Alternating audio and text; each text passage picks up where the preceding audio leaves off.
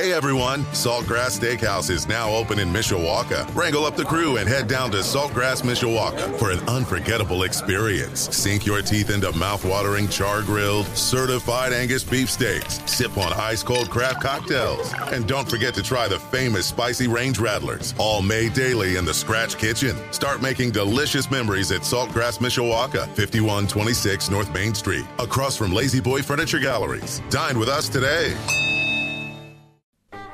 In 1922, we began broadcasting under the call letters WGAZ, the world's greatest automotive zone.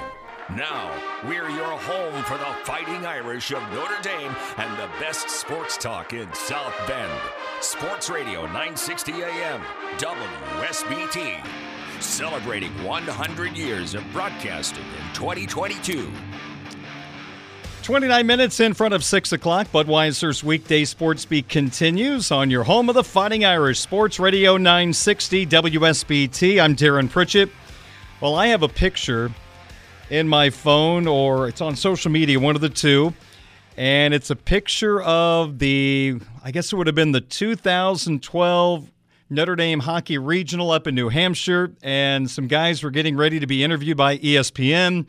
And it was goaltender Mike Johnson, Anders Lee, and my next guest, TJ Tynan. I'm feeling really old since these guys are heading toward the age of 30 and 10 years have passed. They're having great careers in professional hockey. But you might remember TJ Tynan, an outstanding Notre Dame hockey player from 2010 to 2014. 54 goals, 107 assists, and 161 points. He is the reigning two-time American Hockey League Most Valuable Player. What a season last year with Ontario. 62 games, 14 goals, 84 assists, 98 points. To put it into perspective, he was one assist shy of tying the all-time AHL record, and he posted 1.58 points per game. That is the highest of any skater over a full AHL season in the last 15 seasons, and this offseason signed a 2-year contract with the Los Angeles Kings, and it's great to have TJ Tynan back on the program. TJ, always great to talk to you. How are you? I'm great, yeah. It's great to talk to you, too. Thanks for having me on. You bet. Thank you so much for your time. Always great to talk to you, and what an amazing last couple of years you have had, including, this last season, 1.58 points per game, playing in the American Hockey League. How would you evaluate the season that you had?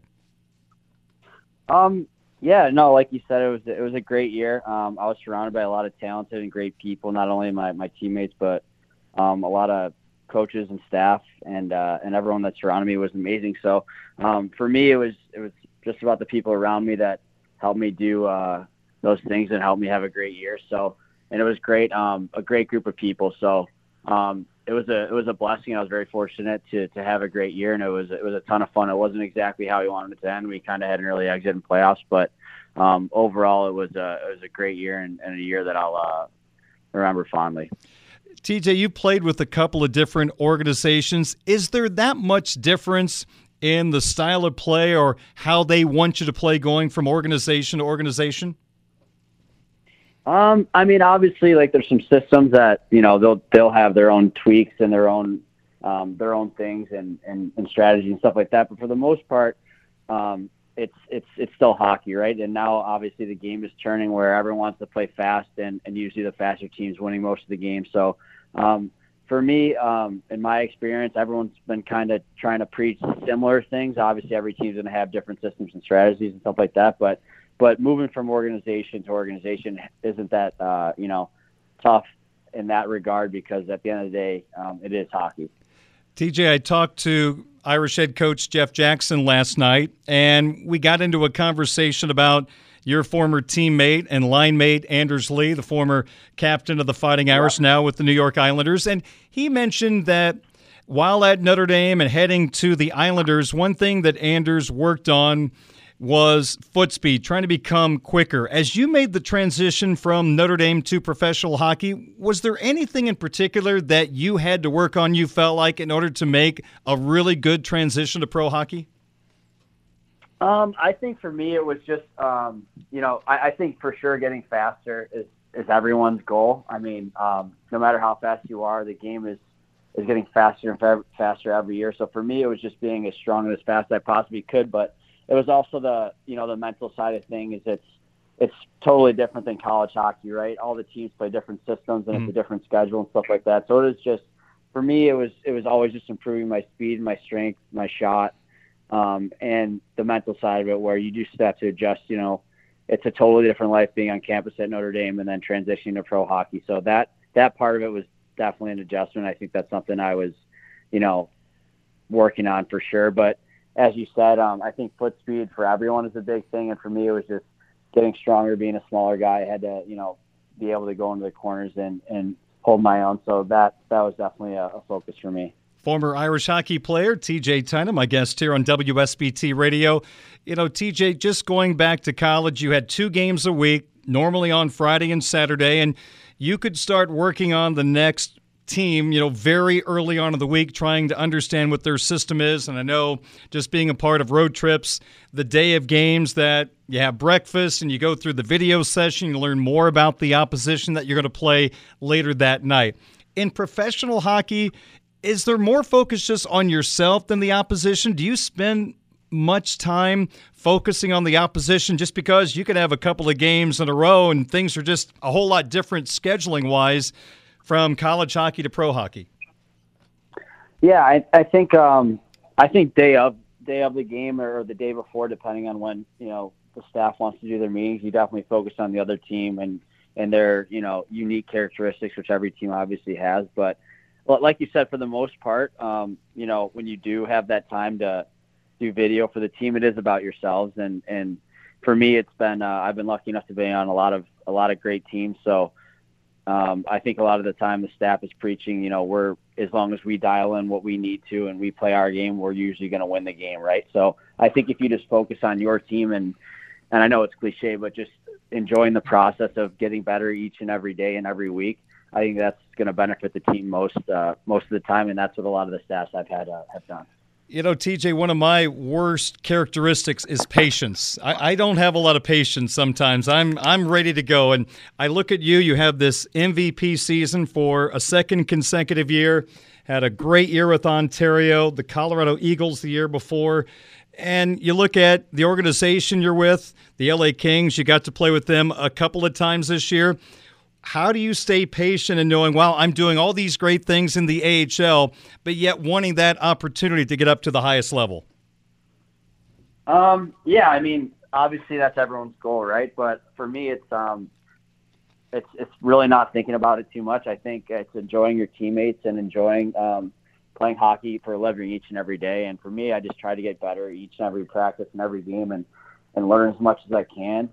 And that's what I've been trying to do. So I don't think, focusing on the end product or, not being in the NHL or stuff like that is going to help me. I think it's just working on what I need to work on each day and getting better and enjoying my teammates. I've been around a lot of great people, players, staff, and I've been enjoying it. So I don't think, for me, it's playing hockey for a living you're never going to find me complaining. So it's just been getting better each day. And so I've been trying to do that. So it sounds like control the controllables.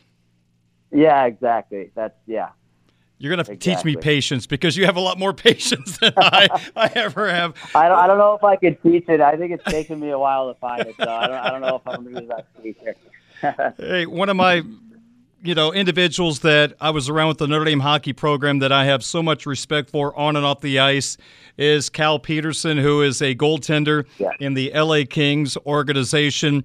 He was with the big club most of the year, but I know you've spent time around Cal Peterson. Just kind of give me your thoughts on being around Cal, the person, and also the type of goaltender he's turned into.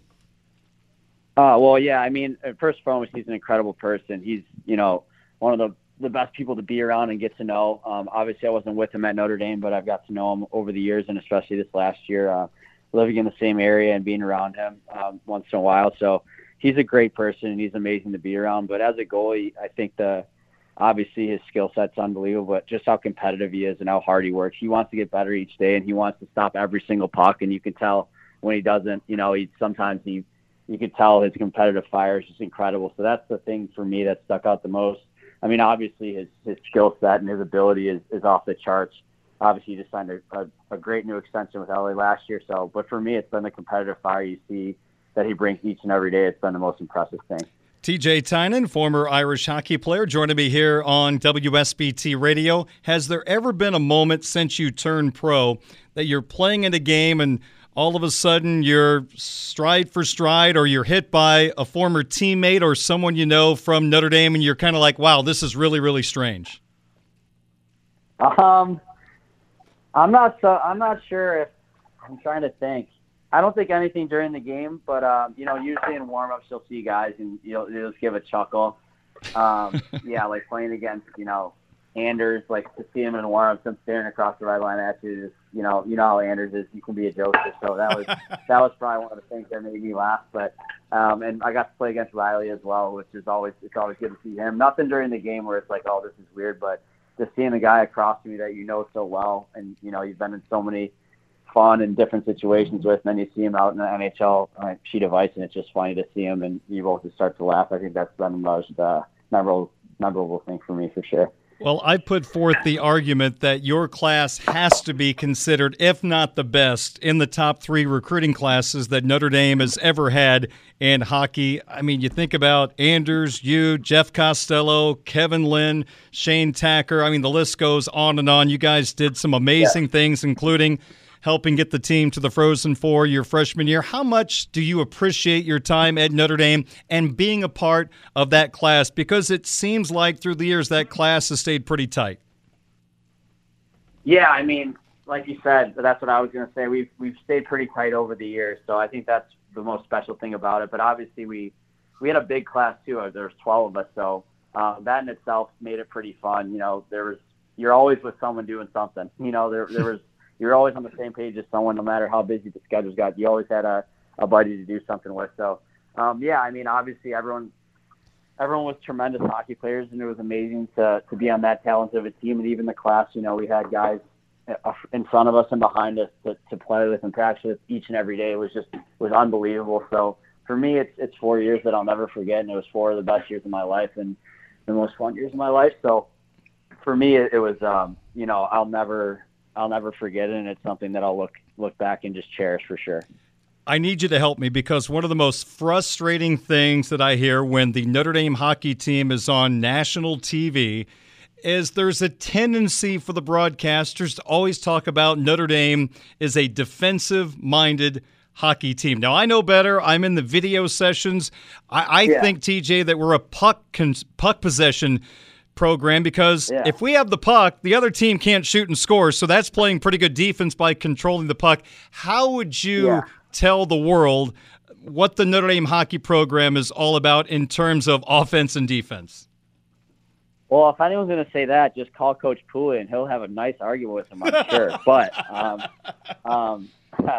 no, seriously. I mean, like you said, when I was there, that was not, we never, sat back and played defense. We wanted the puck, and we wanted to play fast, and we wanted to play with the puck. And I think that's what we did most of the time. Obviously, there's weekends where you're a little off, but we had some tremendous years. So I think for us, it was not that at all. And I'm not sure where they're at. Maybe it's, we've had some great goalies. Maybe they just didn't give up many goals and they were stopping. Maybe that's why people think that. But I think when we were there, every year, guys had tremendous offensive seasons. And I think if you're playing a defensive system, that you don't see that ever, right? So I think that in itself can prove some people wrong.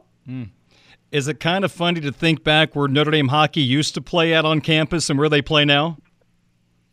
Yeah, a little bit. I obviously got 1 year in there, but that was my freshman year, and I liked it. I loved it. It was great. We had some great games, some great series. We played BC that year, and that was an unreal atmosphere. We played that Miami series where we both went to 2 shootouts. That was with whiteouts. That was a blast. I mean, so I'll look back, and I love the old rink, but yeah, nothing can really compare to the new rink. I think everyone can agree that's a facility that is top notch and in the 0.001% of hockey facilities I've seen. So it's definitely a little different, but I loved it all.